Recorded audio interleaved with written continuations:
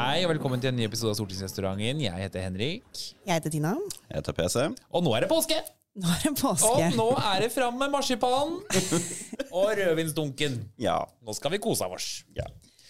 Det blir deilig, faktisk. Det skal bli deilig. Skikkelig godt Det med skal en pause nå. Jeg føler at det er den gjengse stemningen på Stortinget. Alle går rundt sånn her. Åh, takk Ja. Gud! Nå er det påske. Og vi sender en blomst og et lykkeønske til researcheren i Dagsnytt 18, som skal forsøke å fylle studio mandag, tirsdag og onsdag neste uke. Ja, vi hadde jo en diskusjon, ikke diskusjon blir jo feil, men vi snakket litt om dette på et morgenmøte denne uka, og noen spurte hvem er det som er tilgjengelig? Og alle bare stirret ned i kaffekoppen Ingen sa sin. noe.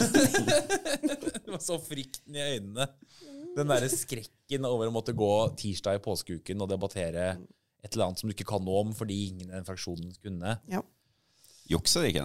Altså, jeg vet at de har tatt opptak til noen Dagsnytt 18 og Politisk kvarter før. Eller i alle fall Politisk kvarter. Ja, men her i påsken pleier de faktisk å ha live, tror jeg. Ok. Men så har de ikke sending skjærtorsdag og langfredag, da.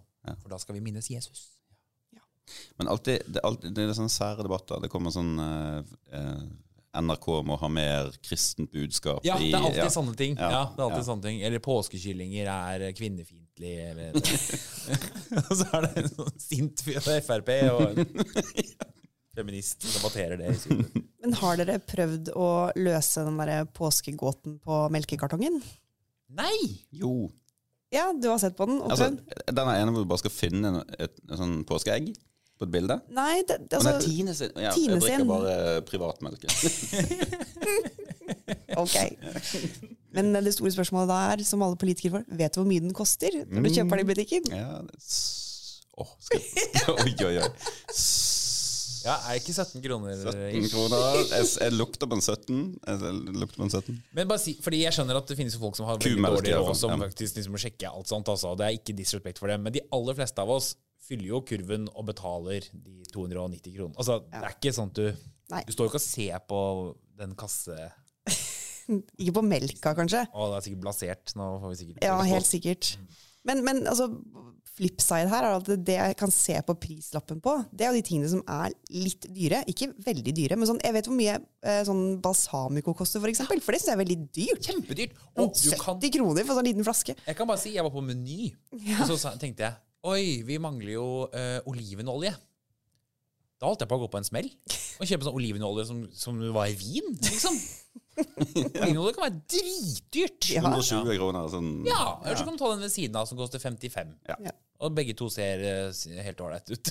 Tacoen smaker akkurat det samme. Altså, jeg kan ingenting om olivenolje. Ja, ja. Men poenget mitt var jo egentlig denne påskenøtta på Ja. Tine-kartongen. Fordi jeg hater den. Altså, sånn virkelig, liksom. Altså, Du hater med den? jeg hater det så intenst, fordi det burde være verdens enkleste ting. Selvfølgelig. Altså det får plass på én side av melkekartongen. Liksom. Dette er ikke en sånn der kjempemysterie. Det er ikke en Agatha Christie-roman. Liksom, så, hvem drepte? Altså, det er ganske enkelt. Ja. Jeg skjønner det aldri. Jeg får det aldri til. Og jeg bare sånn, hvilken detalj er det jeg ikke får med her? Altså, I år er det sånn det er forskjellige folk eller det er dyr da, egentlig, som står på ski. Og så er det 3 påskeegg som da liksom har blitt stjålet. Ok. Så er det sånn, hvem stjal påskeeggene? Var det de 2 harene? Var det disse 3 egga, som også står på ski, for en eller annen grunn? Altså, hvem var det? Ja. Altså, det bør jo ikke være så forbanna vanskelig. Jeg får det ikke til! Og så snur jeg meg til Thomas og sier sånn, du må se på det. Jeg skjønner det ikke. Og så sier han, ja, det var sånn og sånn. Så skjønner jeg det med en gang. Så jeg har en sånn logisk, så hjernen min klarer ikke. Ja, det er så... At jeg kommer gjennom skolen er jo et dunder. Men var det eggene, eller Nei. var det... Det er akkurat det jeg vet ikke. For Spoiler alert. Nei, men du må sende inn svaret ditt. Åja. Ikke sant? På sånn nettside og være med i sånn trekning, så jeg tror ikke vi får vite dette før litt senere. Men jeg er sjukt spent. Min teori i år var at det var de egga. Som står på ski. Ja, Ja, kunne vært. vi får se. Ja. Ja, det var skikkelig digresjon, hvis du ikke snakker om dette helt Nei, tatt. Men det bare nei. slo meg, liksom. Men jeg skal stoppe på veien hjem og kjøpe en liter Tine-melk. Ja. Og så... 1 liter privat kumeierinemelk koster 17,90. Oi! Så vi traff ganske bra. Der hentet du deg inn. Det var Yeah. kjempebra. Vi danset til maskingevær på landsmøtet. Det gjorde vi, det snakket vi om at vi hadde gjort, men vi danset jammen meg på kvelden også. Ja, og vi, i litt mer pasifistisk form også. Det siste jeg husker er at alle sto og veivet med noen hvite flagg. Hvite servietter.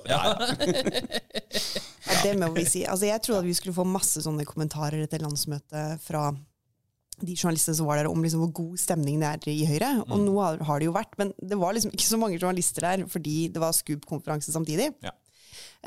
Så jeg tror kanskje mange av de kanskje ikke la seg tidlig også, fikk ikke med seg den ufattelig gode stemningen som var på den festen. Å, det var fest, ja. Jeg har ikke hatt så bra fest på mange år.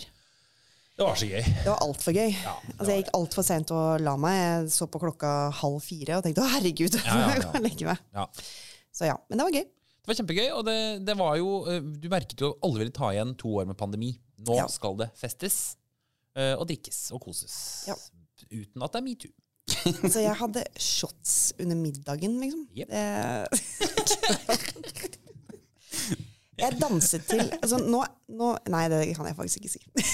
Jo! Nå har jeg tenkt å name-droppe en journalist, og det er sikkert litt feil. Nei, det skal du ikke gjøre. Du kan bare si en journalist. Ja, jeg danset til Call on Me, hvis dere husker den slageren der, sånn cirka 2 på natta, med en journalist. Det var veldig gøy. Ja. Men journalistene de er profesjonelle, også, bare for å understreke det. Absolutt. De kan ha det gøy, de også. Ja da, det kan de. Nei, det var helt supert. Et annet påsketegn, det er at det er siste frist for å levere politikk til Stortinget. Ja. Og snakke om ketchup-effekt. Det var... Den kom i dag. Bra lyd. Ja, det var forslag på forslag på forslag. Det var, altså, var det 30 Dokument 8-forslag? Ja, og dette er det der som jeg har raget mot så mange ganger. Reire. Hvor alle, altså for å si sånn, alle skal komme med sine forslag, og intet forslag er for lite. Nei. Her var det forslag om, jeg bare prøvde å huske noen av disse, det var en anstendig campingvognpolitikk. Ja, det var noe sånt. Ja. Eller en fornuftig bobilpolitikk, eller noe sånt. Ja. Vi hadde et forslag fra Høyre om seter i sykebiler. Ja. Alt dette skal diskuteres. Ja. Jeg kan ikke huske noen andre på stående fot, men i alle fall en 25-30 stykk. Ja. Alt dette skal diskuteres. Og regjeringen skal stemmes ned og gå på nederlag og styres i små og store deler. Absolutt. Et sikkert påsketegn. Men det er også et påsketegn at regjeringen kommer med alle sine saker som de skal tømme bøtta på. Det gjør de. Ja da. Ja. Blir vi et bedre samfunn av dette da? Nei, men samtidig så er det litt sånn, vi sitter på Stortinget, vi må jo rett og slett, vi må jo fremme politikk. Ja. Vi kan ikke bare sitte og stemme mot ting regjeringen foreslår. Nei. Vi må foreslå noe selv. Ja, det er sant. Det er bra i porsjoner, men det er bare det detaljnivået som er blitt helt vilt. Altså. Ja, det er faktisk det. Men, så stemningen hos oss var god. Tror dere den er god hos Senterpartiet? Jeg vet ikke. Jeg tror nei. Tror du nei? Jeg tror nei. Ja, nei, det går jo ikke så bra om dagen. Nei, og det er ikke, vi skal ikke være sånn, men det er jo helt spektakulært. Ja, det er det. At det går an å implodere så vanvittig. Av å få makt. Så lå det ikke på sånn over 20% i mars i fjor. Jeg husker vi kom ut av en regjeringskonferanse da vi var statsråder. Du var ikke der, PC. Og da men da hadde TV 2 akkurat kommet en meningsmåling hvor Senterpartiet var landets største parti. Ja. 22% hadde det. Det var større enn Høyre. Skjedde det noen gang? Var de størst? Ja. Wow. Ja, for det er det ikke i dag. I dag er det kommet en måling 6,1. 6,1. Gratulerer med dagen og god påske. Bare gratulerer. Ja, nei, altså det er jo ikke noe kjekt. Men det er litt ja, vi har snakket om det tidligere. Men det er det du får. Jeg tror jeg vet hva som er grunnen. Ja. Oi. For i dag traff jeg Geir Pollestad i Stortingsrestauranten. Og så spurte jeg han, den der podcasten deres, holder dere på med den fortsatt, eller? Nei, den var lagt ned. Så der har vi svaret. Altså hvis vi bare starter opp Stortingsgarasjen igjen, så blir det bra. Ja, da blir det sving på det. Men det er jo litt vanskeligere kanskje å lage Stortingsgarasjen når du ikke kan sitte og ralle over oss og foreslå at alt kan løses med bare en enkel bevilgning. Ja, men det er så fascinerende. Altså ja, nå har de regjeringsmakt, og det gjør noe med hele måten, altså hele innfallsvinkelen pressen og alle har til deg. Ikke sant? Nå er det mye mer kritisk, det kommer av seg selv, men det det er veldig voldsomt også, da, hvor kritiske de skal være, og gå etter de. Og det er akkurat som alle koser seg liksom med at nå er de som vi bygde opp, bare knust ned, og nå skal vi bare stikke kniven inn og vri den rundt, liksom. Ja. For det har jo vært noen sånne eksempler. Litt rage i kommentarfeltene etter en viss VG-sak med justisminister Emilie Mehl som hoppet og spratt bortover. Ja. Og kan vi bare si at VG sin karikaturtegner Roar Hagen han kommer til å tegne henne sånn til evig tid. Ja, det er sånn hun kommer til å se ut. Selv om hun er statsråd igjen om 50 år, så kommer hun til å tegnes som en ung dame som står og hopper og danser. Ja, men vi har noe kanskje litt mer interessant å si om denne saken da. Fordi min spontanreaksjon på denne, som jeg er sikker på at alle dere også hadde, var sånn, dette går ikke an. Det går ikke an å si sånne ting. Dette er Trump, tenkte jeg. Ja, dette er Trump. Dette er oppsiktsvekkende. Og herregud, liksom. Og så, etter å ha snakket med et annet klokt menneske, og dette er for at ikke jeg skal ta æren for denne analysen selv, men et annet klokt menneske sa til meg, den saken der synes jeg var helt forferdelig. Så jeg er enig, det går ikke an å si sånne ting. Så, nei, det var ikke det. Det var måten den saken er skrevet på. Altså den behandlingen VG på en måte gir henne i den saken her. Så jeg, hva mener du? Og så bare begynte den personen å dra gjennom det. Og vet du hva? Den personen har så rett. For når jeg leser saken på ny nå, etter å ha hørt på dette, så ser jeg masse ting som jeg ikke la merke til med en gang. Som for eksempel, dette bildet de hadde brukt, hvor hun står og hopper på Atlanterhavsveien, eller ved Atlanterhavsveien. Som hun jo gjør. Hun gjør jo det, og du kan si sånn, ikke gjør alt fotografen og journalisten sier at du skal gjøre. Det er litt sånn one-on-one i politikken, altså du skal si nei til noen bilder. Ja. Men liksom allikevel, altså jeg kan skjønne at det kan bli sånn, det kan skje. Men at det blir liksom hovedbildet, og så blir teksten under sånn spretten justisminister. Liksom. Altså, det er så... Og så er hun en ung kvinne i tillegg, og det gir det en sånn ekstra dimensjon. Ja. Og så preger det på en måte hele mitt inntrykk av resten av saken, som sånn lettvekter. Ikke sant? Sånn lettvekter som spretter og koser seg, og mener sånn lettvekterting om noe veldig alvorlig. Og så er det dette liksom Oslo-eliten som jeg ikke vet om hun egentlig sier engang, og hele saken starter bare med masse kritikk, og så er det masse spørsmål nedover som hun riktig nok ikke svarer sånn kjempegodt på, men det er vanskelig. Med de spørsmålene så er det vanskelig å både si noe annet i all den tid. De jo mener dette, ikke sant? De mener at vi skal ikke bare lytte til eksperter og fagfolk, dette er politikk. Og dere vil jo være enige at det har vi jo sagt mange ganger. Ja. På en måte. Ikke sånn hun ikke sier sånn. Det, men vi jo kan finne på å si sånne ting. Hvis vi får veldig mye motbør for vår politikk, så kunne vi jo sagt sånn, jo da, men skolepolitikk handler også om eleven. Ja. Og det ville ikke vært så oppsiktsvekkende som det på en måte blir her. Nei. Så det var litt fascinerende at jeg gikk på det selv. Altså jeg tenkte ikke over det, at dette er kanskje litt urettferdig. Men er det ikke samtidig, hun er altså justis- og beredskapsminister, hun skal endre denne domstolsreformen, så mange tunge fagmiljøer sier ikke gjør det. Hun må jo stå i det. Jeg er helt enig, selvfølgelig. Ja. men hun gjør jo på en måte det, da. Ja. Og så kan du si at hun kunne svart på en annen måte og sånn, og jeg er kjempeuenig i alt det hun sier. Jeg synes det er helt oppsiktsvekkende. Ja. Men det var bare, det er ikke det største poenget her, men det er bare interessant å se, da. Og jeg bare vet ikke, og ikke for å være hun der, men jeg vet ikke om en mann 50 justisminister ville fått samme type. Det ville sett sånn ut da, i en sånn sak. Nei, jeg tror hva du mener. Kanskje hvis han hadde liksom tatt på seg rosa jakke og satt og hoppet, liksom, kanskje. Ja, det hadde vært litt rart. Hvis Ola Borten Moe stod i rosa damebleser og hoppet på en sti. Hva var det? Men er dere enige, eller er dere uenige? Var det ikke en journalist som prøvde å få Margaret Thatcher til å hoppe? Eller noe sånt? Jo, det finnes jo et intervju på YouTube, hvor hun sier det. Det er helt uaktuelt. Hvorfor i helvete skal jeg hoppe? Hvorfor skal jeg gjøre det? Ja. Men jeg kan jo skjønne at du blir liksom tatt av saken. Så du har reist opp et eller annet sted, for du skal liksom ut av kontorene i Oslo og alt det der. Og så er du i godt humør, og du er offensiv på den saken, og så blir det bare en dritt. For det er jo altså, det jeg skjønner at du egentlig mener, og som jeg kan være enig i, det er at fremstilling, altså kombinasjonen, bilder, bildetekst, alt sånne ting, er jo rigget for å på en måte gjøre henne mindre enn hun er, på en måte. Ja. Fordi egentlig så er jo dette en statsråd i Norge som sier noe som er helt, som er litt Trump-aktig da, kan du si. Men jeg er også spent på hvordan de har solgt den saken til VG. Ja. For hvis hun har sagt, eller kommunikasjonsfolk av hennes har sagt sånn, vi skal ta et oppgjør med liksom eliten stiene og sånn, og vi skal reise ut av Oslo og ta noen bilder, og dere kan være med på det, så kan VG strekke det, altså hvis det er innsalget, så kan VG strekke det langt. Hvis VG har sagt sånn, kunne ikke vi reist til denne stien og snakket om problemet med at fagmiljøer er uenige med det, så er det noe annet. Det er på ingen måte svart-hvitt, altså det er ikke det. Altså det kan være skyld på begge sider her, for å si det sånn. Ja, kanskje vi skulle snakket med henne. Det hadde vært veldig gøy å ha henne som gjest. Veldig, veldig bra. Jeg satt i komité med henne. Hun er kjempeflink og kul. Men nei, vi må høre historien bak hoppet. Ja, historien bak hoppet. Og selve politikken, det er jo ikke noe tvil om. Det er kanskje den ene saken vi er mest uenige med i. Altså, det er så spektakulært idiotisk å reversere en reform som absolutt ingen ønsker å reversere. Nei.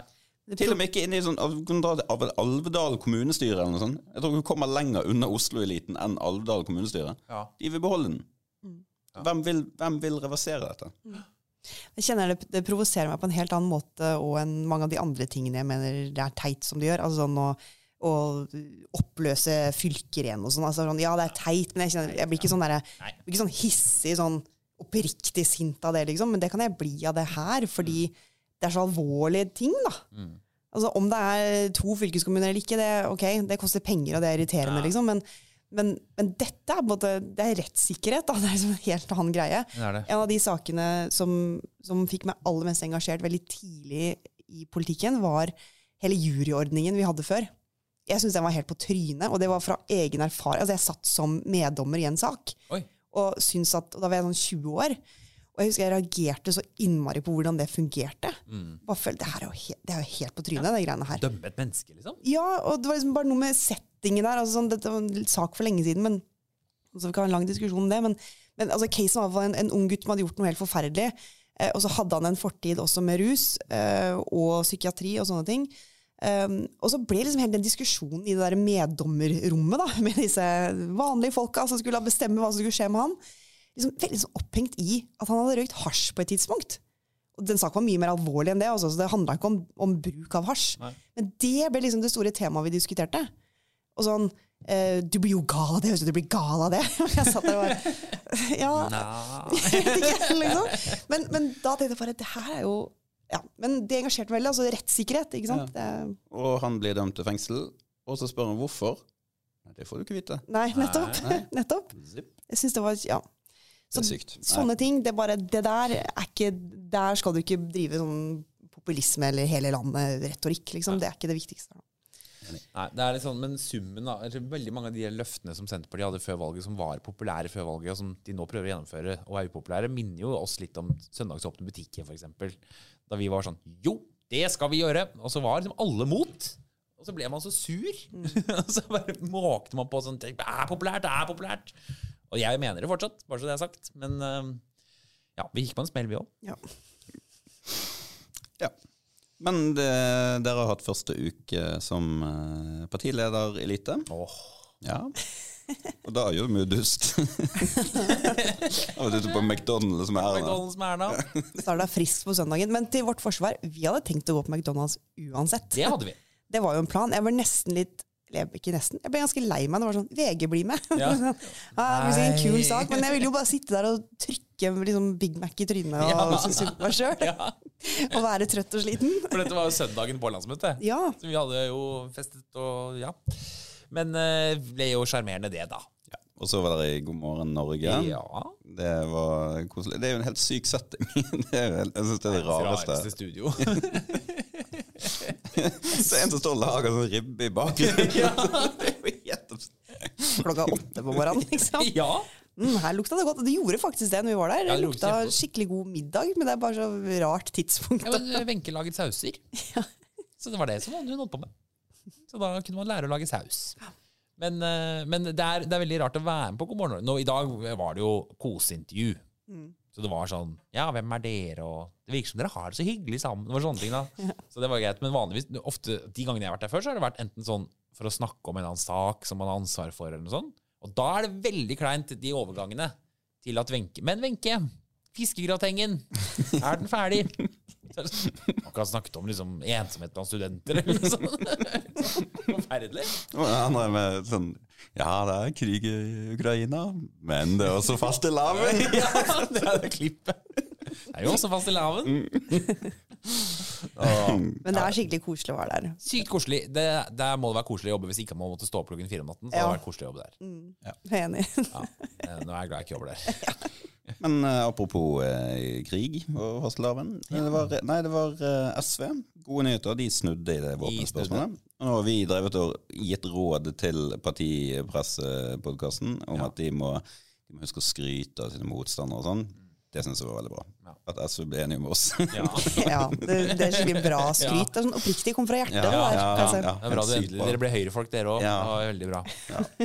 Ja, men det var veldig bra. Men noen som faktisk sånn oppriktig fortjener litt skryt, det er ikke ofte det skjer, men Rødt, der er det jo, altså, har jeg sett de syke kreftene i Rødt som rett og slett er Kremlin vennlige propagandister for Putin. I kommentarfeltene, liksom? De er Rødt-medlemmer og har ulike stort sett små eller ubetydelige verv i Rødt, men de hører til et Steigan-miljø. Som jeg tror er Rødts svar på sånn Resett eller dokument. Men det er helt sprøtt. De liksom Putin-vennlige Kremlin-talerørene der, de får fritt spillerom i kommentarfeltene og ser ut til å ha liksom medvind i Rødt-kretsene. Og da er det sykt bra at Bjørnar Moxnes tramper ut i kommentarfeltet og sier ryk og reis. Ja, for det gjør han. Det gjør han. Ja. Meld dere ut. Kom dere ut. Takk og farvel, som han skrev. Sånn. Det er utrolig bra. Også hun Eivor Evenrud i bystyret i Oslo, gruppelederen for Rødt der, også veldig tydelig ut og rydder opp i rekkene. Det er bra. Ja.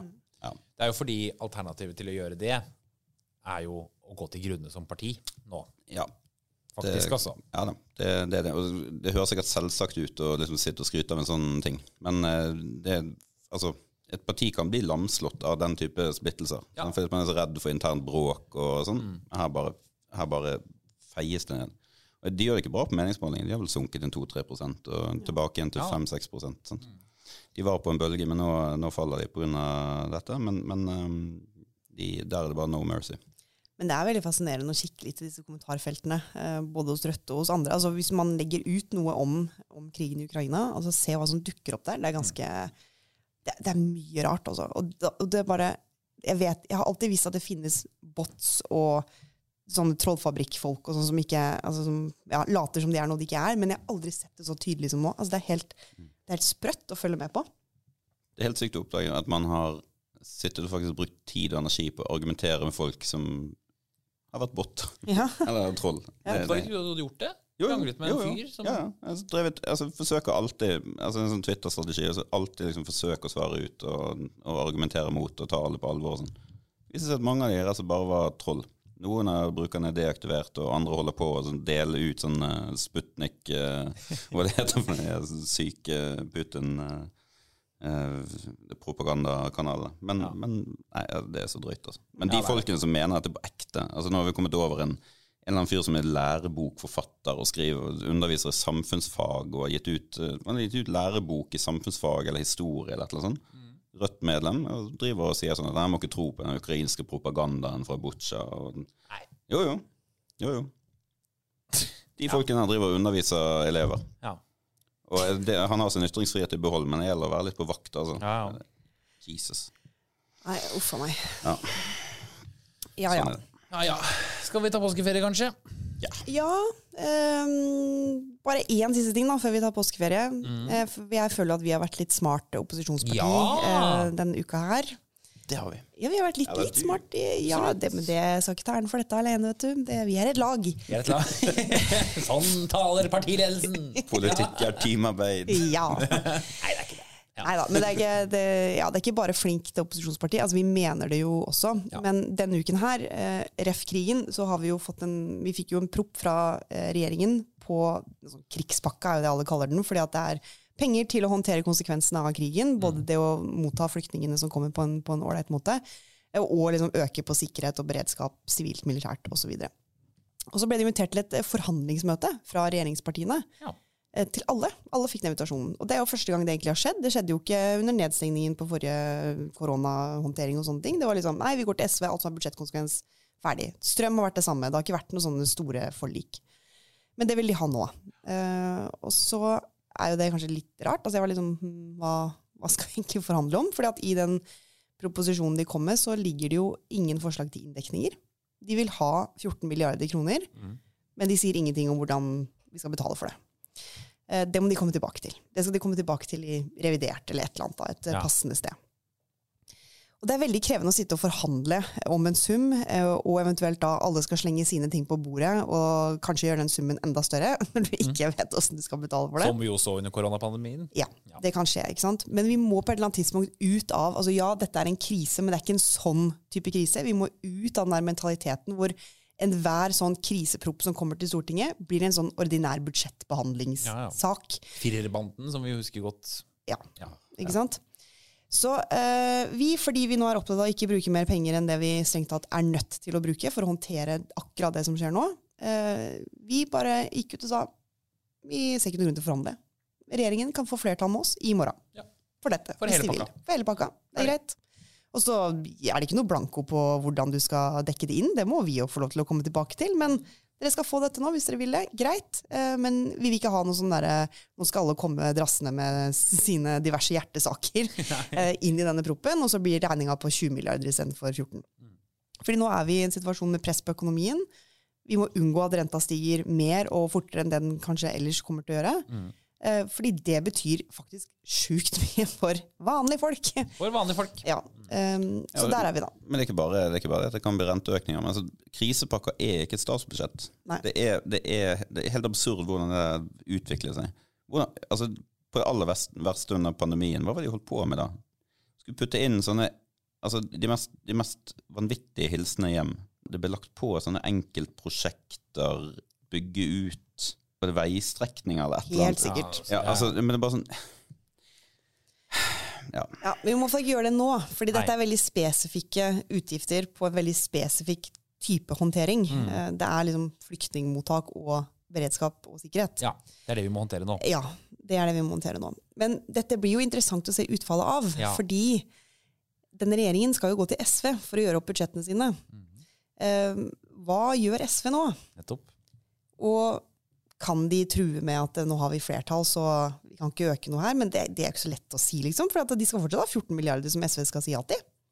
Absolutt. Og de skal, som du sier, dette her er jo penger, så de er jo budsjettpartner. De har jo vedtatt statsbudsjettet sammen, de skal vedta revidert sammen, og da å bare gå til høyre og bruke 14 milliarder sånn, det er ganske vanskelig det også. Ja. Så jeg tror nok at vi kanskje, selv om jeg har møtt en del Arbeiderparti- og Senterparti-folk som tilsynelatende er veldig fornøyd med det, synes det var bra og fint og sånn, og hjelper de der hvor de står nå, så jeg er ikke så sikker på at det egentlig er sånn det er. Nei. Så vi får se utfallet, men det var helt nødvendig å gjøre det nå, fordi det er den beste måten også å holde pengebruken nede på. Hadde vi kommet med dette helt i liksom, innspurten, når man var i gang med forhandlinger og ting lå på bordet, så hadde det jo, altså, det blir ikke flertall for våre ting uansett. Nei. Så dette er et forsøk på å bruke liksom, den makta vi har når vi ikke har makt, til å likevel liksom, få til det vi er opptatt av. Punktere hele budrunden og si at det er ingen som byr. Ja. Huset er solgt. Nettopp. Ja. Får vi se.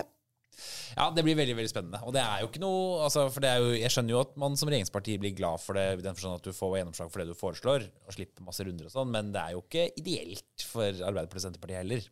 Nei. Det hadde vært krevende for oss hvis det var motsatt, når vi hadde Frp i Stortinget. Nettopp, og AP sa, vi bare stemmer gjennom forslaget deres. Hva hadde vi gjort da? Jeg vet ikke. Det er der de sitter nå. Ja. Nei, så de får bruke påskehatt til å tenke. Det får de faktisk gjøre. Og det skal de sikkert sitte i en solvegg og gruble over. Ja, kanskje. Ja. Nei, men det er veldig godt tenkt. Godt spilt, Tina. Ja, ikke sant? Politikk er først og fremst spill. Ja. Jeg er oppe på hesten nå. Nei, men det er jo, som vi har snakket om før, og det hadde jo ikke, hvis vi hadde endret standpunkt for å lage spill, det har vært så hadde det vært noe annet. Men dette er jo det vi primært egentlig mener. Ja. Er det noe her vi er mot? Nei, alt dette er nødvendig. Skal vi ha noe mer? Nei. Nå er det nok. Og da... Hvordan får vi det da til? Hva er smartest for å få det til? Stikke hull på ballongen. Ja. Nei, godt tenkt.